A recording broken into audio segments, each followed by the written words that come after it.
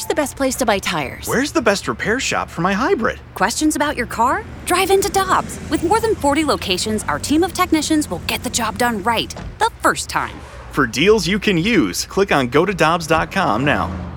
For over 2 decades, E&B Granite has been St. Louis's trusted name for kitchen, bathroom, and outdoor space renovations that are guaranteed to bring new life into your living spaces. Their skilled team will provide you with personalized customer service, fast turnaround times, and prices you won't find with big box stores. Support local and schedule free consultation at enbgranite.com or call them at 314-645-9300, or better yet, stop by the showroom and explore their massive inventory. Again, that's enbgranite.com. Get ready for winter driving at Dobbs Tire and Auto Centers with super deals on tires, including up to $200 on new Goodyear tires, plus oil changes, brakes, batteries, and more. For value and savings, click on gotodobbs.com today.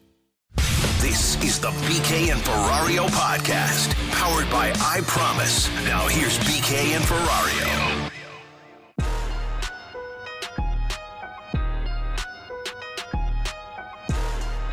Alongside Mark Saxon, I'm Brandon Kiley. It's BK and Ferrario on 101 ESPN. Happy to go out to the Brown and Crouppen Celebrity Line. Our favorite guy, Danny Mac, joining us here on the show. Cardinals broadcaster, host of Scoops with Danny Mac weekdays from 10 to 11 o'clock right here on 101 ESPN. Dan, always appreciate the time, man. How you doing? I'm doing well. How are you guys? Doing fantastic. So let's start out with the Padres news over the last couple of days, all of the moves that they have made. At this point, Dan, when you look at them and the Dodgers, do you feel like it's those two teams and then the rest of the National League? Yeah, I would say so for sure. Give it 2 years when they get Clevinger back as well, and then the Dodgers and the Padres are clearly the two teams. I mean, even in the 60-game season this year, I thought the Dodgers, if you would have played on the moon, the Dodgers were the best team in baseball. So, yeah, I think they've closed the gap a little bit. The Padres have, but still, the right now in the National League with what they've done, you know, you look at the Padres getting Snell and then adding Darvish as a 1-2, and it's like 1-1A, however you want to do it. That is a outstanding start to your rotation, Lamet, and then some others that they can mix in. I think the difference will be is what the Padres do with their bullpen before it's all said and done. And then obviously they've got the great talent on the left side of their infield. What they have returning, it's going to be fun out west, and it's going to be fun for baseball. They're an exciting young team, so it's a good thing. So, Danny Mac, I think what you're saying is a lot of us should, stay up late at night during the summer and watch some West Coast ball, but we also want to, prop up your product and what you're going to be talking about. The NL Central, on the other hand, seems to be sort of going the other direction. What do you mean my product? Hey, whoa. Saxy, my product.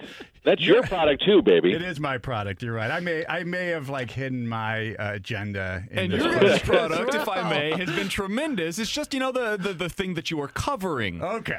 That might be going in a different direction. Okay. So you guys are all ascending talents, though. Okay, so we agree on where that's going. But what? So you look at this NL Central. First of all, which team is most intent on shedding payroll and being bad, do you think? And will this division be as bad as you think? Because one of the things is, it didn't hit a whole lot, but I thought there were some good arms in this division. Do you think it'll be as bad as some people are predicting in terms of this NL Central? I think I saw something where if you look at projected WAR of teams, the Cardinals and Brewers, Reds, and Cubs are all in that 16 through 20 range in MLB. Do you think it'll be as bad as people think? Yeah, I look at, well, first of all, I think as we go team by team, the Pirates are the Pirates, and now they're not going to be nearly as good without Josh Bell. I mean, Josh Bell 2 years ago, that first half that he had when he was an all-star, he was awesome. Yeah. He was one of the best hitters in baseball and had a down year. You look at the Cubs, if they get rid of guys that we all know and love, like Javi Baez and Chris Bryant, and if you get rid of Contreras, they don't have Almora or Schwarber. If Rizzo stays, if those names are no longer there, I can't see the Cubs contending because their pitching now without Darvish at the top. their pitching does not match up with the Cardinals. So they're not going to be close, but they still can if they get back to where they were hitting wise. And I do think that we're going to see guys get back to the norm because last year was so abnormal. I do believe that. With Milwaukee, depending on what they do with Hader, if they keep him in the back end of their games, I think they can be competitive. Now they're going to lose Braun, but they get Kane back. So where do they go? I mean, they're kind of in a Cardinal situation where if they added a piece, they could be very competitive. And then, with Cincinnati, if the reports are true that Moustakas could be gone, they've lost now some of their pitching. I don't see them contending. So the division is there for the taking, and if you're a Cardinal fan, you're saying, yeah, they're not doing anything, but really, do they have to? I think if they added a bat, man, the Cardinals would be the team to beat. I really do believe that. I know this wouldn't technically be adding because he was on the roster a year ago, but earlier today, John Heyman came out with a report that apparently the Cardinals still have interest in Colton Wong. I know whenever that decision was made, Dan, you and Mark Saxon and everybody that covers the team said, hey, listen, this is not a for sure goodbye. It's just a decision that they had to make now. Do you think there's still interest there for the Cardinals with Colton Wong?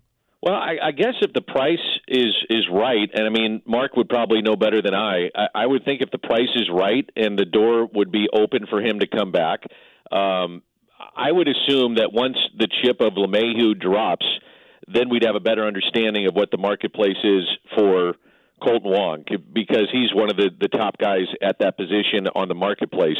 He's been linked to Toronto. He's been linked to other teams. I still think that anytime you can have a guy like Colton Wong in your lineup defensively, you're a better team because he's a preeminent defensive player. And I just think you never say never. But would it surprise me? It would, because it could have been done already. But I guess you never say never is what I would say. Yeah, we were talking about this earlier, and I find this kind of interesting. If you don't have Colton and you're committed to Tommy Edman playing every day at second base, what do they Which do? really means at this point, Saxy, not to interrupt, but you're then committed to really. I think the fallout is you're committed to Carpenter. That is my question. Now, what if Matt Carpenter, as we've seen, even in his good years, is hitting 140 in mid-May? What do you do then? Who is your other option at third base at this point? I like Sosa. I'm a fan of Edmundo Sosa. I'm really disappointed we didn't get a chance to watch him because this time last year, and I know it's not going to get a lot of fanfare, and I'm not saying that this guy is, the second coming of Scott Rowland here, but he's a good player. I think he's serviceable. I think he's a solid player. And this time last year in winter ball, he had discovered some power, and they were waiting for that to develop. And so we started to see it, and you may remember this in spring. He was doing that. He was hitting for some power. Yeah. And in summer camp, they were talking about, hey, this guy is starting to come on and could be that utility guy that maybe you're looking for. I believe he was one of the COVID guys, and then he kind of fell off the map. We didn't hear much about it. We didn't hear anything down in satellite camp, and it just became a lost season. He's out of options, and so that would be one of the guys that maybe would get a more advanced look and a longer look because, one, business is business. He's out of options, and you don't want to just see him walk away, and maybe that's what gives him this chance. And the other part is, if Carpenter is not producing, you're going to have to give other guys that opportunity. And the other one that you're going to talk about and everybody's going to point to is Nolan Gorman. And I'm not sure that Nolan Gorman is ready at this point. If a normal trajectory would be, and projections would be by the end of next season, Right. Might be really quick, but if you're forced to do it, you're forced to do it. Dan, last thing that I wanted to ask you, we're talking to Danny Mac, Cardinals broadcaster here on 101 ESPN. I know you have said in the past that baseball, it could stand to be a little bit more fun, right? We've talked so much about how they need more action in the game. There needs to be something that infuses a little bit more excitement in the game. I was reading this quote from Blake Snell last night, who's now been traded over to the San Diego Padres, and I loved it. He said of the Padres, quote, "They're super exciting. They're a team that plays with a lot of fun. They're swaggy, and they can swing the bat." I think as you watch the Padres, we can all feel that. We can sense that from the outside looking in, and it's clear that it is also something that the players see. Is it possible that the Padres can, I know Bryce Harper kind of coined this a few years ago, Can they bring back some fun to baseball? Is it possible the Padres can do that? Sure. I think it's all a part of culture, too, and allowing your players to be like that. Now, you got to have the right players to do it. I think you have to win, number one. Winning is going to allow you to do that. But then you got to have the right culture. I mean, Saxy, you've been around it forever. And as long as your manager and your front office allows that to happen, and I think more and more now front offices just say, the heck with it. If that's what we got and that's how the players want to play, then go for it. And I don't think people begrudge that anymore. I think now it's accepted, and bat flips are accepted, and Marcell Ozuna taking selfies going down first base line on a home run, that's accepted. Some people may not like it, that's fine, but it's accepted. And so if that's way that we get the younger generation of ball players to have fun and young fans to enjoy the game, then so be it. Let's do it. Let's have fun with it and have that swag. And that's part of the sport now. Some of the stuff, I don't necessarily like it because I grew up in a different era of watching the game. But, hey, if that's how the game's going to be played, so be it. So what? And people say, well, that's not how it used to be played. Well, did you watch Jose Canseco? Did you watch Ricky Henderson? They played with a little swag, I mean, that kind of stuff happened. It does happen, and it did happen. So I'm okay with it. It's fine. And I think, though, the main point, BK, is when you win, and you got to win first, but when you do it with fun, it's accepted. And in some ways encouraged, I think, at this point. Yeah. So Danny Mac, pro swaggy. Sure. Okay. Because that means you're going to win. Yeah. Nothing wrong I'm pro winning. I like to see winning. Good point. Dan, we always appreciate the time. Real quick, BK. Please. In the best, I've been doing the games now. This will be, I think, my 24th season coming up. My God.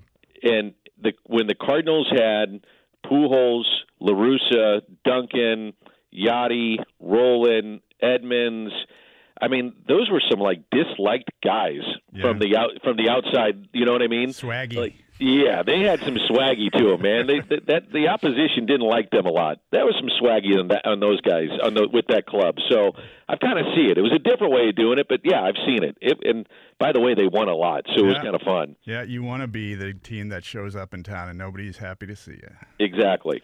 He's Danny Mac. Hear him weekdays from 10 to 11 o'clock right here on 101 ESPN. You can check out his site, Scoops, with Danny Mac as well, and give him a follow on Twitter at Danny Mac TV. Dan, always appreciate the time, man. Happy New Year to you and yours. We'll see you again next week.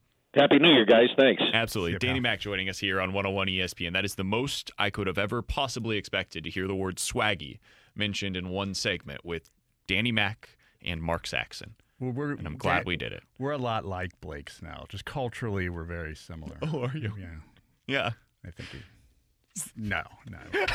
I'm 50 years old, for God's sake. I don't He's use Mark Saxon. That is Luke Clevenger working the board for us today. I'm Brandon Kiley. It's BK and Ferrario on 101 ESPN. We've talked a lot about the Cardinals pitching and how we're all very excited about the Cardinals pitching. They could seemingly produce 3 major league starting rotations with the arms that they have. So why do the projections hate the Cardinals pitching? We'll talk about it coming up on 101 ESPN. You've been listening to the BK and Ferrario podcast, powered by I Promise.